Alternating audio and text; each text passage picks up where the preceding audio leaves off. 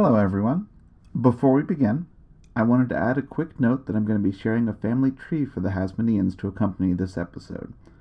As I was doing final editing, I realized that even though we're basically looking at just 4 generations and then the Herodians butt in, well, they're 4 very active generations and it's easy to lose track of who's who, especially as the names repeat. So, hopefully, the excellent chart put together by Shalvey Publishing and hosted online by the Jewish Women's Archive will help clarify things. As an added bonus, the chart, which will be going out on our Facebook, Twitter, and Instagram, all at Popular History, that's popular with an E, the Pope pun, shows the real mess things turn into when the Herodians take over and marry in subsequent generations. I don't delve into that part much at all, but feel free to use that as a springboard for further research elsewhere, including checking out the Jewish Women's Archive's own in-house podcast called Can We Talk?, which you can find fairly quickly at jwa.org. Or, of course, I'm going to link to that in the show notes for this episode. With that, on with the show.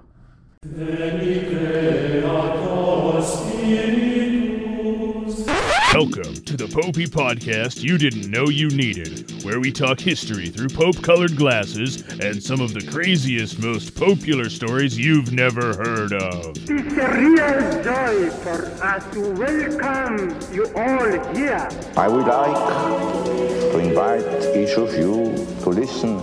Do not be afraid. Pie Jesu Domine, dona eis requiem. This is a popular podcast. Do not be afraid. Welcome to the Popular History Podcast.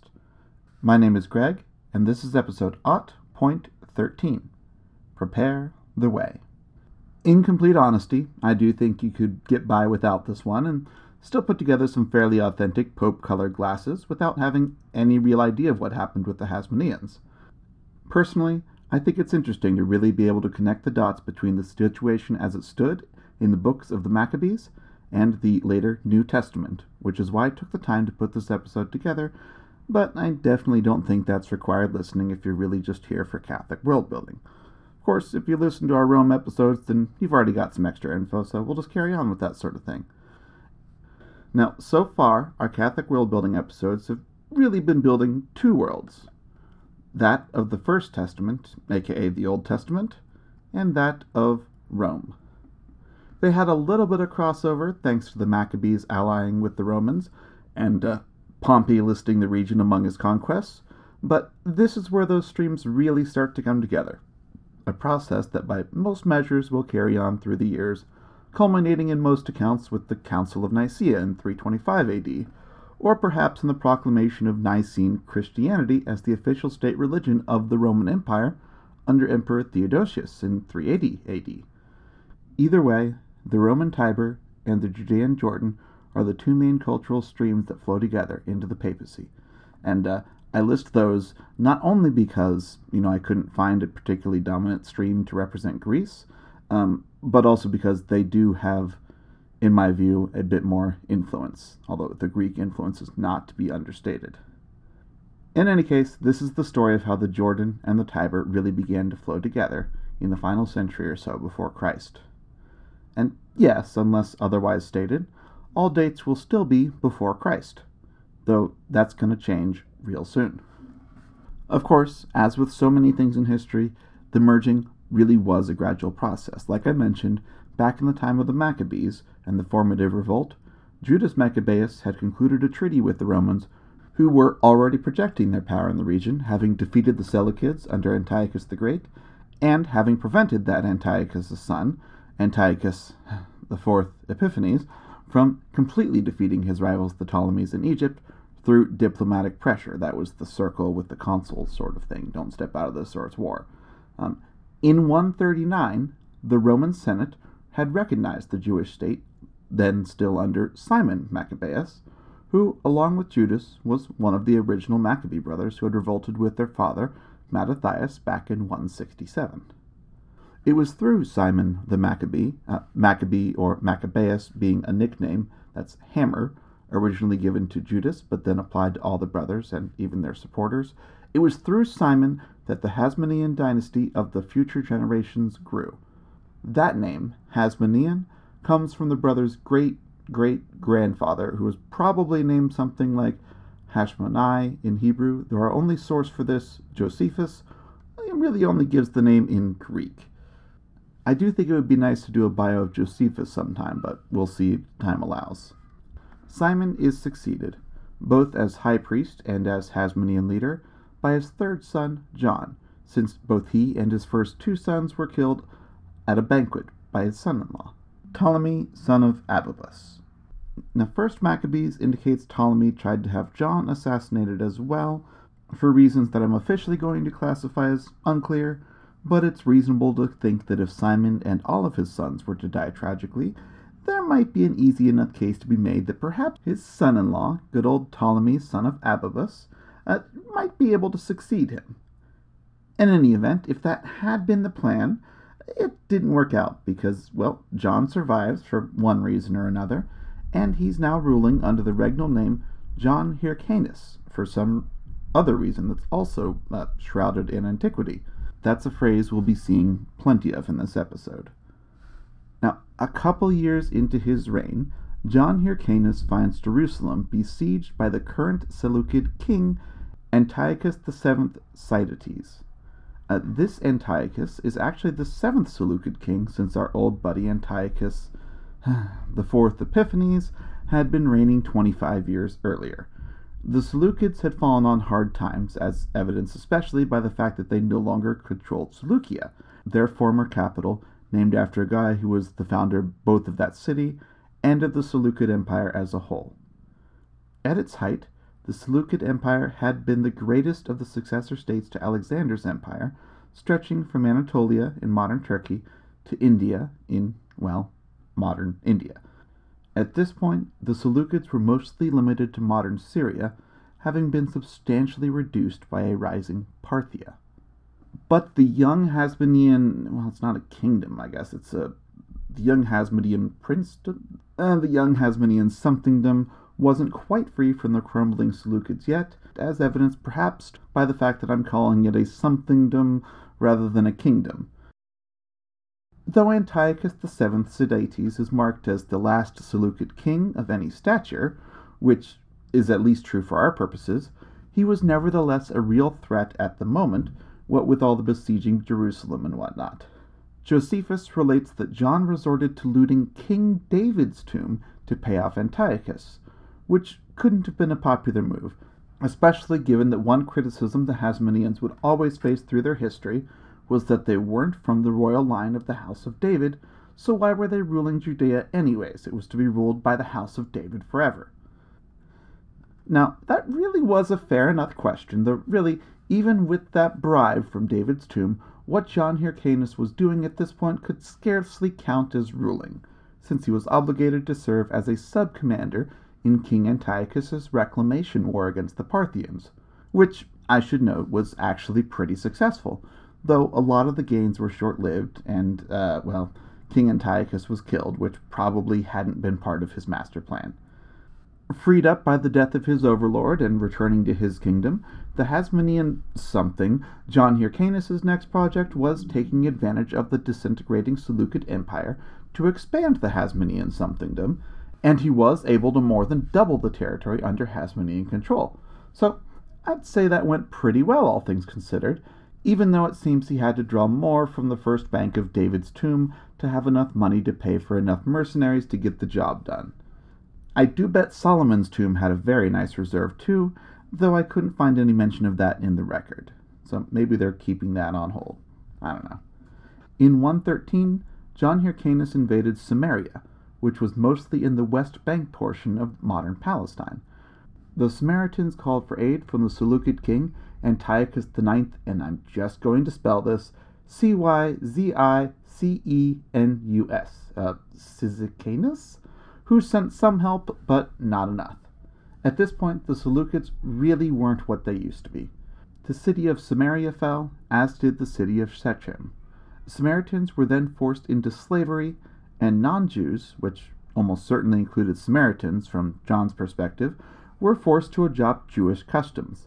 This was an innovation that actually wasn't particularly popular with religious conservatives, but they did have something to cheer for with the destruction of the Samaritan temple on Mount Gerizim, since the temple in Jerusalem was the only approved temple in their eyes. Thank you very much. Now, in addition to these conquests in the north, John pushed east, taking the city of Medeba in modern Jordan across the river Jordan. He also took a big bite out of the land of our old friends the Edomites to the south. You know, that tribe named after the red lentil stew, the descendants of Esau. Those Edomites.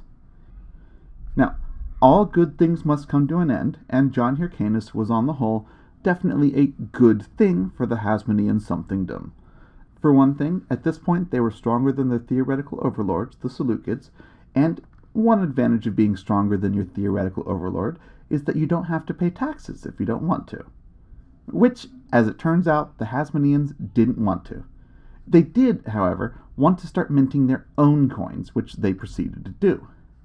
Now, nearing his death, John Hyrcanus determined that the civil authority would go to his wife, while the high priesthood, which the Maccabees tended to hold alongside that civil authority, would go to his son, Judas Aristobulus. According to Josephus, after John's death in 104, Judas Aristobulus decided that he didn't like the plan of having Mom run the country while he carried on as high priest only, so he had his mother imprisoned and starved to death. Lovely. And yeah, to add insult to injury, no, Josephus doesn't give this mother a name, so we don't have it.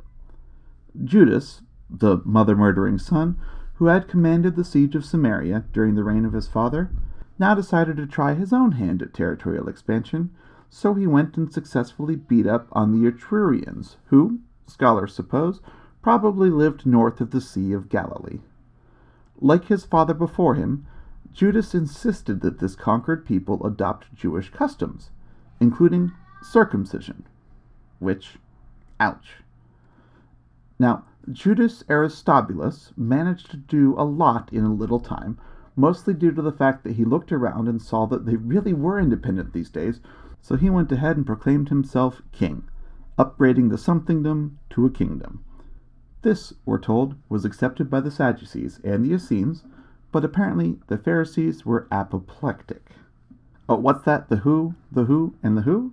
Also, these three groups are important for understanding some of the context of the Second Testament. For example, Paul was a Pharisee, so let's take a moment to introduce them now. And I want to emphasize that this is a very cursory and incomplete introduction, with too much of a focus on Christian analogs, but, well, that's kind of what we're here for. The three groups, write this down, were the Pharisees, the Sadducees, and the Essenes. Now, Pliny the Elder was under the impression that these divisions within Judaism had been around for thousands of generations. But one of those handy points of agreements between traditional and modern sources is that Pliny was wrong about that. At best, these divisions had been around since Moses, which was a while ago in our narrative, but a generation is a long time, or at a few dozen generations rather than thousands. And it's very likely that these divisions properly sprang up after the exile, rather than there being Pharisees, Sadducees, and Essenes quarreling among themselves in, say, the court of Solomon. So much for when they started quarreling. What were they quarreling about? Well, you could do worse, though not much worse, I'm sure, than to think of the Pharisees as analogous to the Catholic/Orthodox Christian view of Scripture plus tradition. For, you see, traditionally, the Pharisees believed that in addition to the written Torah, that is, the first 5 books of the Bible, aka the Pentateuch, in addition to that, the Pharisees believed that on Mount Sinai, Moses was also given an oral Torah, i.e., teachings that weren't written down at the time, but which were nevertheless binding. In this view, which is adopted by mainstream Judaism today as I understand it, the Old Torah was passed down verbally in an unbroken chain from the time of Moses until it was written down around 200 AD, primarily in what's known as the Mishnah, and then later the Gemara. We won't be going into those texts because this oral Torah business won't carry directly over into Christianity, but, as I mentioned, this can be seen as somewhat analogous to the Catholic and Orthodox acceptance of ancient tradition as an authoritative source that can supplement and enhance our understanding of the Bible, aka sacred scripture. But in both Judaism and Christianity, there are those who reject this idea of going beyond the sacred texts. In Christianity, mainline Protestants have a perspective called sola scriptura, that's Latin for scripture alone. And in Judaism, the second major school of the Second Temple period, the Sadducees similarly rejected the idea that there was more to be known than was in the holy texts. Instead, they tended to favor, don't go too far with the analogy, but it's there, a literalist interpretation of the Torah, kind of a fundamentalist approach. Now, when I say don't go too far with this, Catholic, Orthodox, Protestant analogy for Pharisee, Sadducee, and Essene, I do mean that. For example, the Sadducees also didn't believe in the resurrection of the dead. They didn't find it in the Torah. Now, yes, we did see the resurrection of the dead pop up recently when we were talking about 2 Maccabees, but as a reminder, the Torah is just the Pentateuch, that is, the first 5 books of the Bible: Genesis, Exodus, Leviticus, Numbers, and Deuteronomy. If you aren't looking there, according to the Sadducees, you're looking in the wrong place. Suffice to say, the 7 sons described in 2 Maccabees must not have been Sadducees, going on about resurrection like they did. So, once again, in a very tight nutshell, so far we've got the Pharisees, who are pro-oral Torah, scripture plus tradition type approach, as well as pro-resurrection. Then we've got the Sadducees, who are anti-oral Torah, sola scriptura type, that is scripture only, and therefore they are anti-resurrection. Now, when it came to the Hasmoneans, the Pharisees hated them because they saw them as usurpers. They weren't from the house of David, so they couldn't be legitimate kings of Israel. The Sadducees, meanwhile, hated them because they also saw them as usurpers, not because of the monarchy, but because of the high priesthood, an office they claimed to hold despite not being descended from the Zadokite line. Zadok, as a reminder, being the high priest who had crowned David. Now, what about the Essenes? At least at the time I was writing up these notes, JewishVirtualLibrary.org said it better than I ever could hope to. Quote, "A third faction, the Essenes, emerged out of disgust with the other two." End quote. Even with this disgust, as near as we can tell, the Essenes agreed with both the Pharisees and the Sadducees on one thing. They didn't like the Hasmoneans. There's a theory that the founder of the Essenes, a fellow known as the Teacher of Righteousness, was actually kicked out of that office by Jonathan, the first Hasmonean to claim the high priesthood, which, if true, would certainly explain their particular dislike for the Hasmoneans. Now, all this stuff about the Essenes definitely falls into the category of unsubstantiated and contested theory. So, take this section in that spirit, with a grain of salt. It's just too interesting for me to pass up completely, though. Setting aside the question of whatever bee it was that got into the bonnet of the Essenes and kicked things off, the Essenes, disgusted by whatever, split off and lived in ascetic and generally celibate communities, a situation understandably compared to later Christian monasteries. Scholars generally tend to agree that one such community was located at Qumran, along the northern shore of the Dead Sea in the West Bank, which is where the Dead Sea Scrolls started popping up shortly after the Second World War. We'll cover those in more detail at some point, but for today just know that the Dead Sea Scrolls were a library that was active from the 4th century BC through the 1st century AD. So yes, it seems those scrolls may have been left behind by an Essene community, and one that showed Gnostic leanings as well. And Gnosticism is a very rich topic, but it's one for another day. We'll see the Pharisees and the Sadducees pop up again here and there in the New Testament, as they interact with Jesus, and as the Pharisee Paul converts and then actually writes much of the New Testament. But the Essenes don't get any such nod, which is interesting, because according to Josephus, there were lots of them. Quote, Many of them dwell in every city." End quote.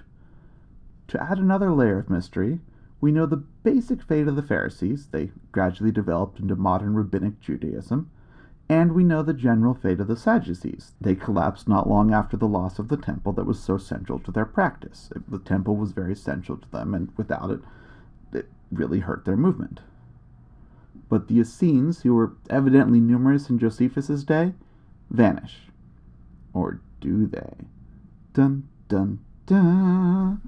Many of the practices of the Essenes also appear in early Christianity, including, for example, holding property in common as is described in the book of Acts. John the Baptist, in particular, is often seen as potentially connected to the Essenes, but it's worth noting that most of the quote-unquote analysis of the potential connection between John the Baptist and the Essenes has about the same level of scholarly merit as an analysis of King Arthur's court would. The idea that the Essenes turned into Christians is interesting, and it's clear that many folks want it to be true. But clear evidence is just lacking. Many of the common elements the early Christians and the Essenes had in common weren't by any means unique. But really, I'm getting ahead of myself with all that. We're still a century away from John the Baptist. So, let's get back to the Hasmoneans. Now, to recap where we'd left things, in 104, Judas Aristobulus had succeeded his father as the high priest, while his mother took charge of the somethingdom, at least in theory. In actuality, we're told Judas Aristobulus locked his mother up and starved her to death. Now, Judas Aristobulus was both Hasmonean leader and high priest, so he went ahead and upgraded the status of the Hasmonean somethingdom to the proper Hasmonean kingdom, a change which, as a reminder, particularly irked the Pharisees, who saw it as a usurpation, and which could have possibly influenced Josephus' view of him, since Josephus was himself a Pharisee. And that's important because Josephus is really the only written account we have here, so we're relying on him like previous generations did. But that means do remember to take some salt with all of this starving his mother and such business and what we're going to get into here. After consolidating internally, Aristobulus found time to expand externally in Etruria, but not much time because his health had started going downhill.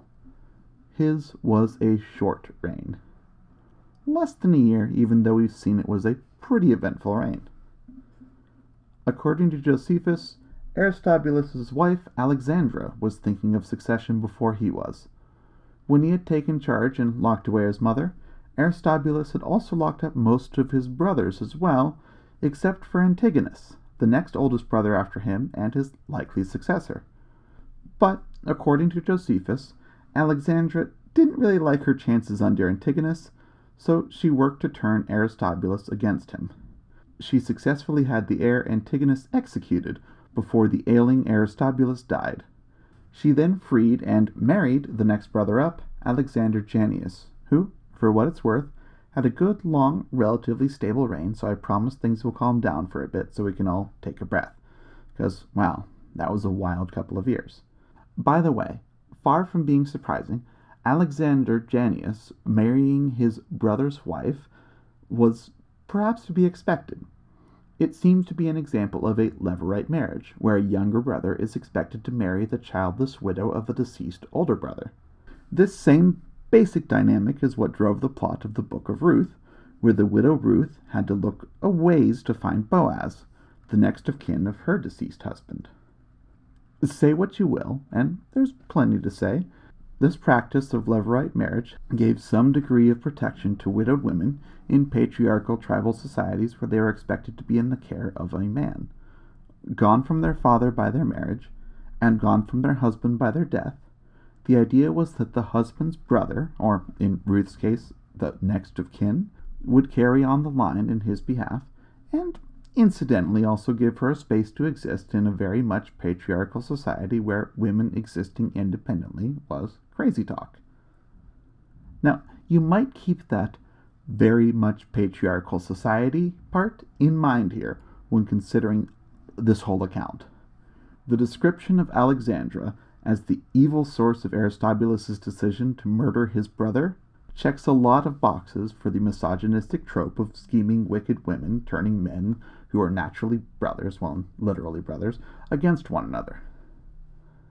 On the other hand, sure, such things happen, so maybe that's exactly how it went down.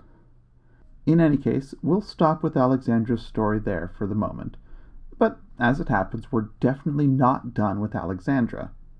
More fully, she is Salome Alexandra, by the way, not to be confused with the later Salome who shows up in the New Testament asking for the head of John the Baptist.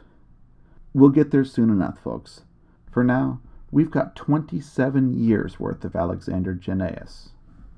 Things apparently got off to a bit of a rocky start when one of Alexander's 2 surviving brothers apparently sought the throne.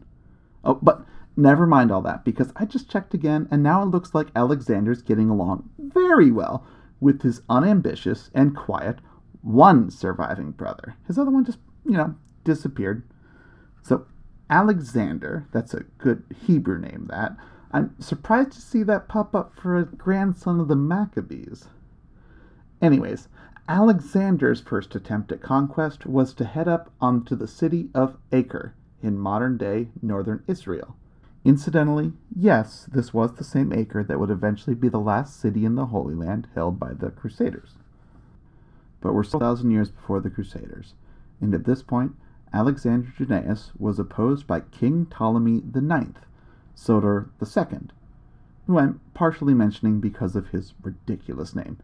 You see, the Ptolemies of Egypt were extremely uncreative with their names, going through a total of 15 Ptolemies from the founder of the dynasty to the son of Julius Caesar, Ptolemy the 15th, better known as Caesarion. All the Ptolemies had some sort of nickname to help differentiate them, much like what we saw with Antiochus IV, Epiphanes, at the time of the Maccabees. But there were just so darn many of them. Even the extra nicknames got duplicated a couple of times. Ptolemy the 9th Soter II actually shared the Soter epitaph, that meaning savior, with Ptolemy I. I'm actually going to go ahead and decree that to eliminate any confusion, Ptolemy I shall no longer be known as Ptolemy I Soter, but as Ptolemy I OG. I expect all future historians to heed my wisdom. Incidentally, there is also a Pope Soter, who doesn't do a ton we know about, but he was the 12th Pope for what it's worth. But anyways, we do need to get back to the topic of why on earth one of the Ptolemies of Egypt is interfering in northern Israel.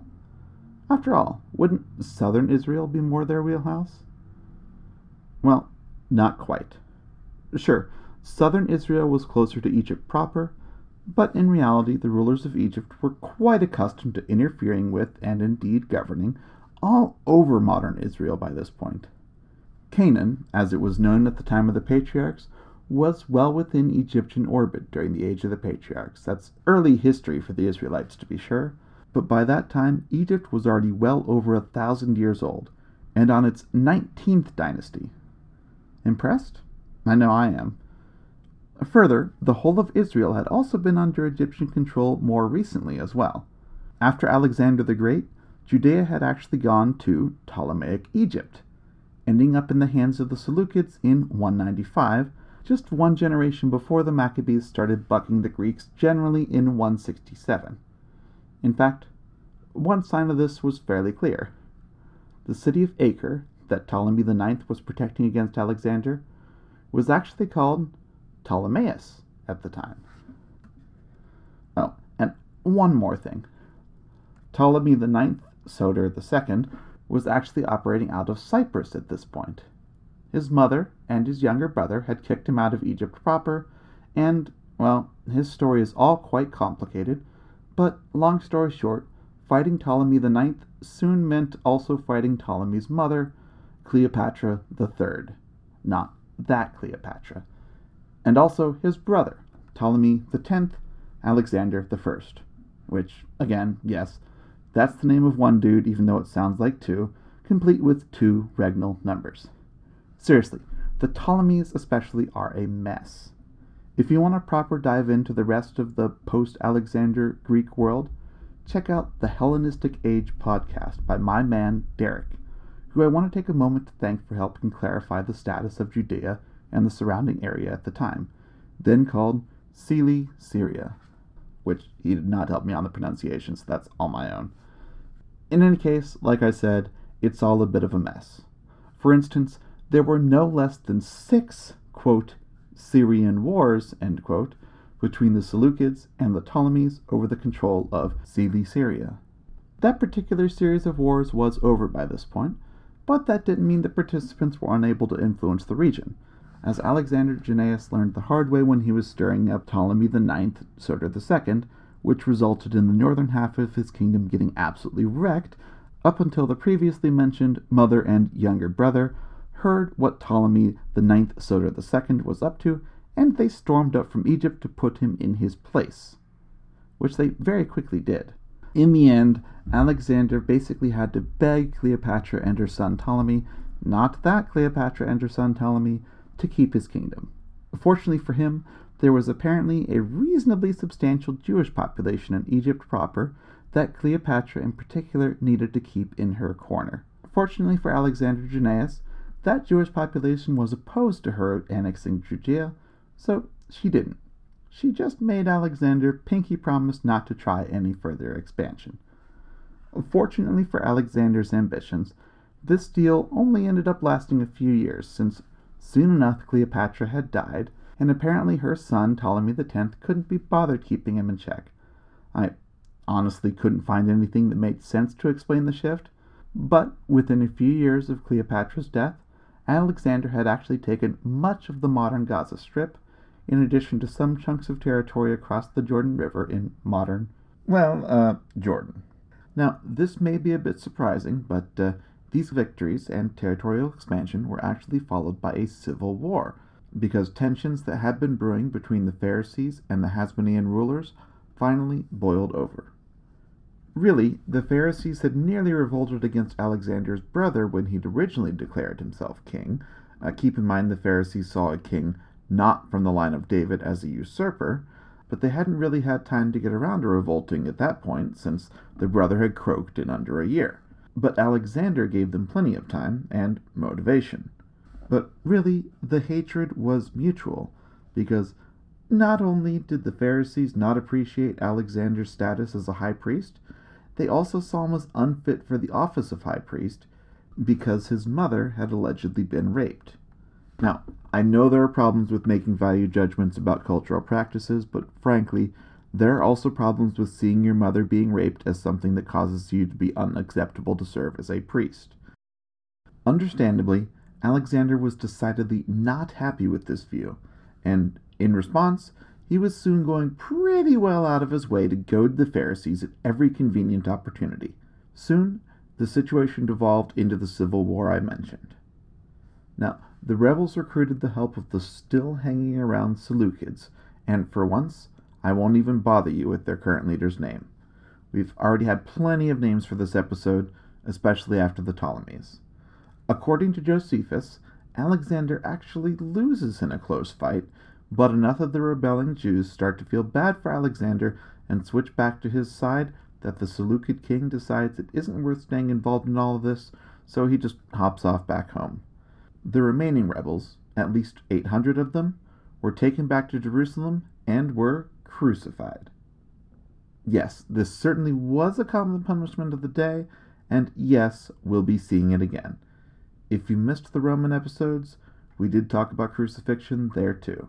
It is all over the place at this time. Now, technically, Alexander does use the last chunk of his reign to expand the kingdom further into the Transjordan area in, yes, modern-day Jordan, but there isn't much more to say about that, except that Alexander actually dies in that area while besieging a city fairly deep into the Jordanian side of things. Now, his wife, Queen Alexandra, initially kept her husband's death a secret, carrying on with that siege as usual until the city was taken. When it fell, it was basically the military high water mark of her reign. She tried her hand at conquest, sending one of her sons off to besiege Damascus, but nothing really came from that. And in fact, her reign, Queen Alexandra's, was the overall high water mark of the whole dang Hasmonean kingdom. From her ascension in 76 or 75 until her death in 67, though the kingdom didn't expand, it didn't lose any ground either, and the unrest we saw under her husband Alexander was thoroughly put to rest. In no small part, I imagine, because the main opposition internally had been the Pharisees, and the most influential Pharisee at the time was one Simeon ben Shethrak, who, as it happens, was Queen Alexandra's brother. She plopped him into the Sanhedrin, such as it was at the time. I say such as it was because several of the places I checked indicated that Alexandra, or perhaps her late husband Alexander, had actually founded the Sanhedrin. But that seems to fall into the modern view kind of category. From what I can tell, the traditional view is that the Sanhedrin, basically Jewish high council, existed for the whole Second Temple period. And you know how I love going with traditional views when it's a bit of a coin flip. Because for most of the popes we're talking about, they love traditional views, so we'll generally let our pope-colored glasses reflect that. So, we'll go with the traditional view. That's a pre-existing Sanhedrin that was filled with Sadducees. But Alexandra and Simeon soon changed all that, including calling back Pharisees who had fled Egypt when things had really gone south for them under Alexander. Soon, it was the Sadducees who were in the minority, and when they came to Alexandra looking for relief, she saw them off from Jerusalem, allowing them to hang out in other fortified towns, but trying to keep things quiet in the capital.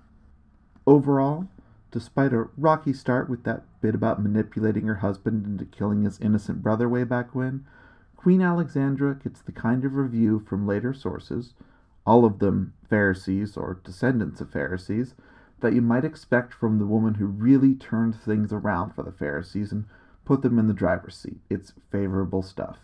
According to the Mishnah, that first round of that written down oral Torah the Pharisees liked and the Sadducees hated, in Queen Alexandra's day, quote, rain invariably fell for them on Wednesday eves and on Shabbat eves, until wheat grew as big as kidneys, and barley as big as olive pits, and lentils as golden dinars, end quote.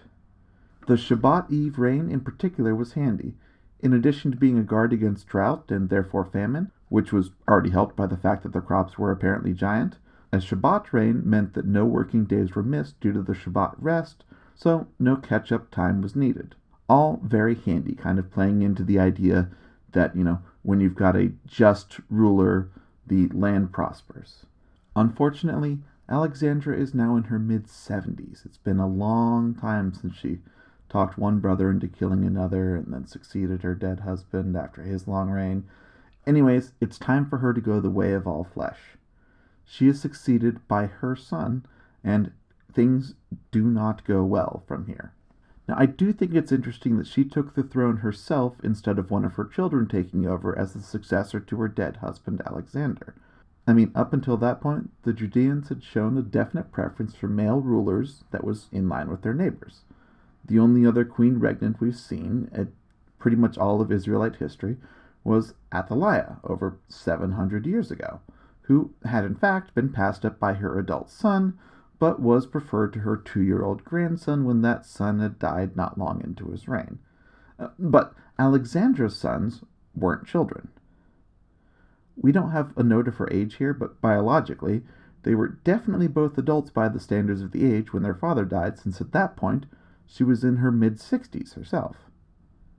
Now, we could certainly craft some theories with little or no evidence here, but in the end, Alexandra definitely reigned after her husband died, and her adult sons were left to wait until she had died herself.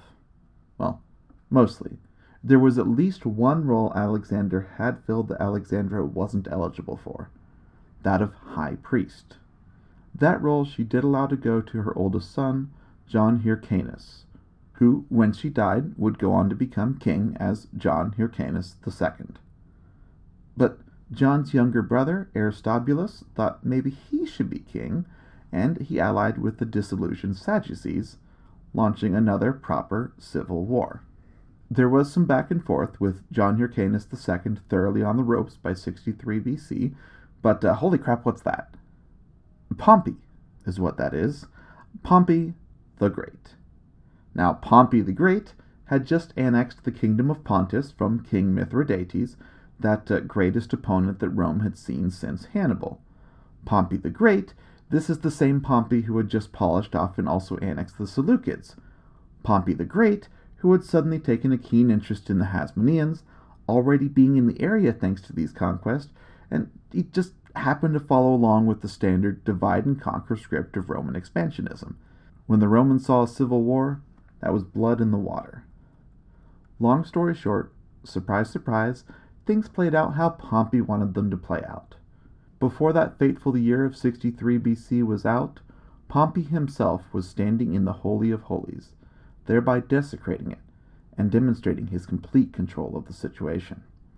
He touched nothing of the wealth within, and the next day he ordered the temple be purified and that regular worship resume. His point was made. The Hasmonean kingdom became a Roman client state. Now this all worked out well enough for John Hyrcanus, who, coming back from a near total defeat, very quickly ended up back as the high priest and on good terms with Rome, by far the most formidable force in the Mediterranean world at this time. But he wasn't John Hyrcanus II anymore, because the throne, which had been the dispute that drew in Pompey and the Romans in the first place, went to neither of the original claimants. Instead, the new ruler of Judea was to be Antipater the Idumean, an official who had shown himself a capable administrator and a firm friend of Rome.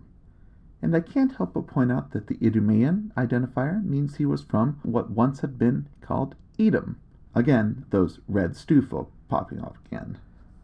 Now, not long after Pompey died in 48, Julius Caesar granted our now long-serving high priest John Hyrcanus the title of Ethnarch for the Judeans. This gave him more political power, but it was far from the autonomy he'd once had. It would be just shy of 2,000 years before there were truly autonomous Jewish leaders in Jerusalem again. In any event, if I'm understanding things correctly, John Hyrcanus was subordinate to Antipater the Idumean, at least until the latter's death in 41. Now, if Hyrcanus did get to run things after Antipater's death, and it's not clear, maybe he did, maybe he didn't, but if he did, that freedom didn't last long at all. The very next year, the Parthians invaded Roman Judea and set up his nephew, Antigonus II Mattathias, the son of Hyrcanus' now deceased brother Aristobulus, as the last Hasmonean king, and also as high priest. At this point, Hyrcanus' ears were mutilated, which according to custom made him ineligible to serve as high priest. Poor John. Of course, the Romans were not about to stand by and let this Parthian puppet situation stand. Antipater's son stormed onto the scene, and with Roman support he took control, officially putting an end to the Hasmoneans, and placing his bottom firmly on the Judean throne. The Edomites were in charge. Antigonus II, that Parthian puppet, was either beheaded or crucified, depending on who you ask. In any event, he was dead now, and like I mentioned, he was succeeded by Antipater's son, a man who would go down in history as King Herod the Great, who ruled what was eventually known as the Herodian Kingdom of Judea. Now, Herod is a name many will recognize, which is why I kept from naming him for a bit there to set up a bit of a reveal. He's the sort of figure one might introduce at the end of an episode like this and then spend the whole next episode on, but I don't really want to do that because we're right on the verge of an even greater transition than the Hasmonean to the Herodian Kingdom. This is the last time our narrative will be Jewish history. Starting with the next episode, we'll be starting to move from the First Testament to the Second, and our themes and stories will become distinctly Christian. Politically, Herod spans that gap. In a distinctly Jewish contribution, it's Herod who restores and greatly expands the Second Temple, including forming the Temple Mount, which is mostly what we still have left of the temple. The Western Wall, or the Wailing Wall, one of the few pieces of the temple left standing to this day, that's another artifact of Herod's temple. On the Christian end of things, well, we'll get back to that in a couple of episodes when we circle back to Herod after talking about Mary next episode. Now, King Herod did try for some continuity with the Hasmoneans. He married the Hasmonean princess Mariamne, the granddaughter of both John Hyrcanus II and Aristobulus, Alexandra's sons whose quarreling had drawn in Pompey's intervention a generation ago at this point. And if you smell incest, given that her grandparents were brothers, well, you're right. That's royalty for you. Now, Herod's long reign had its challenges, but with the not-so-secret sauce of Roman support, he was able to keep things stable, despite the various frustrations he caused all the factions, ending up fairly unpopular among all the locals as the price of his continued courting the support of the distant Romans. Now, unfortunately for Herod, it wasn't always as simple as just supporting the Romans and you'll be fine. After all, what does supporting the Romans mean when the Romans themselves were having a civil war, and they had plenty? He had to pick sides. He went with the locally more powerful side, that man named Mark Antony, the husband of the reigning pharaoh of Egypt, Cleopatra VII, yes, that Cleopatra.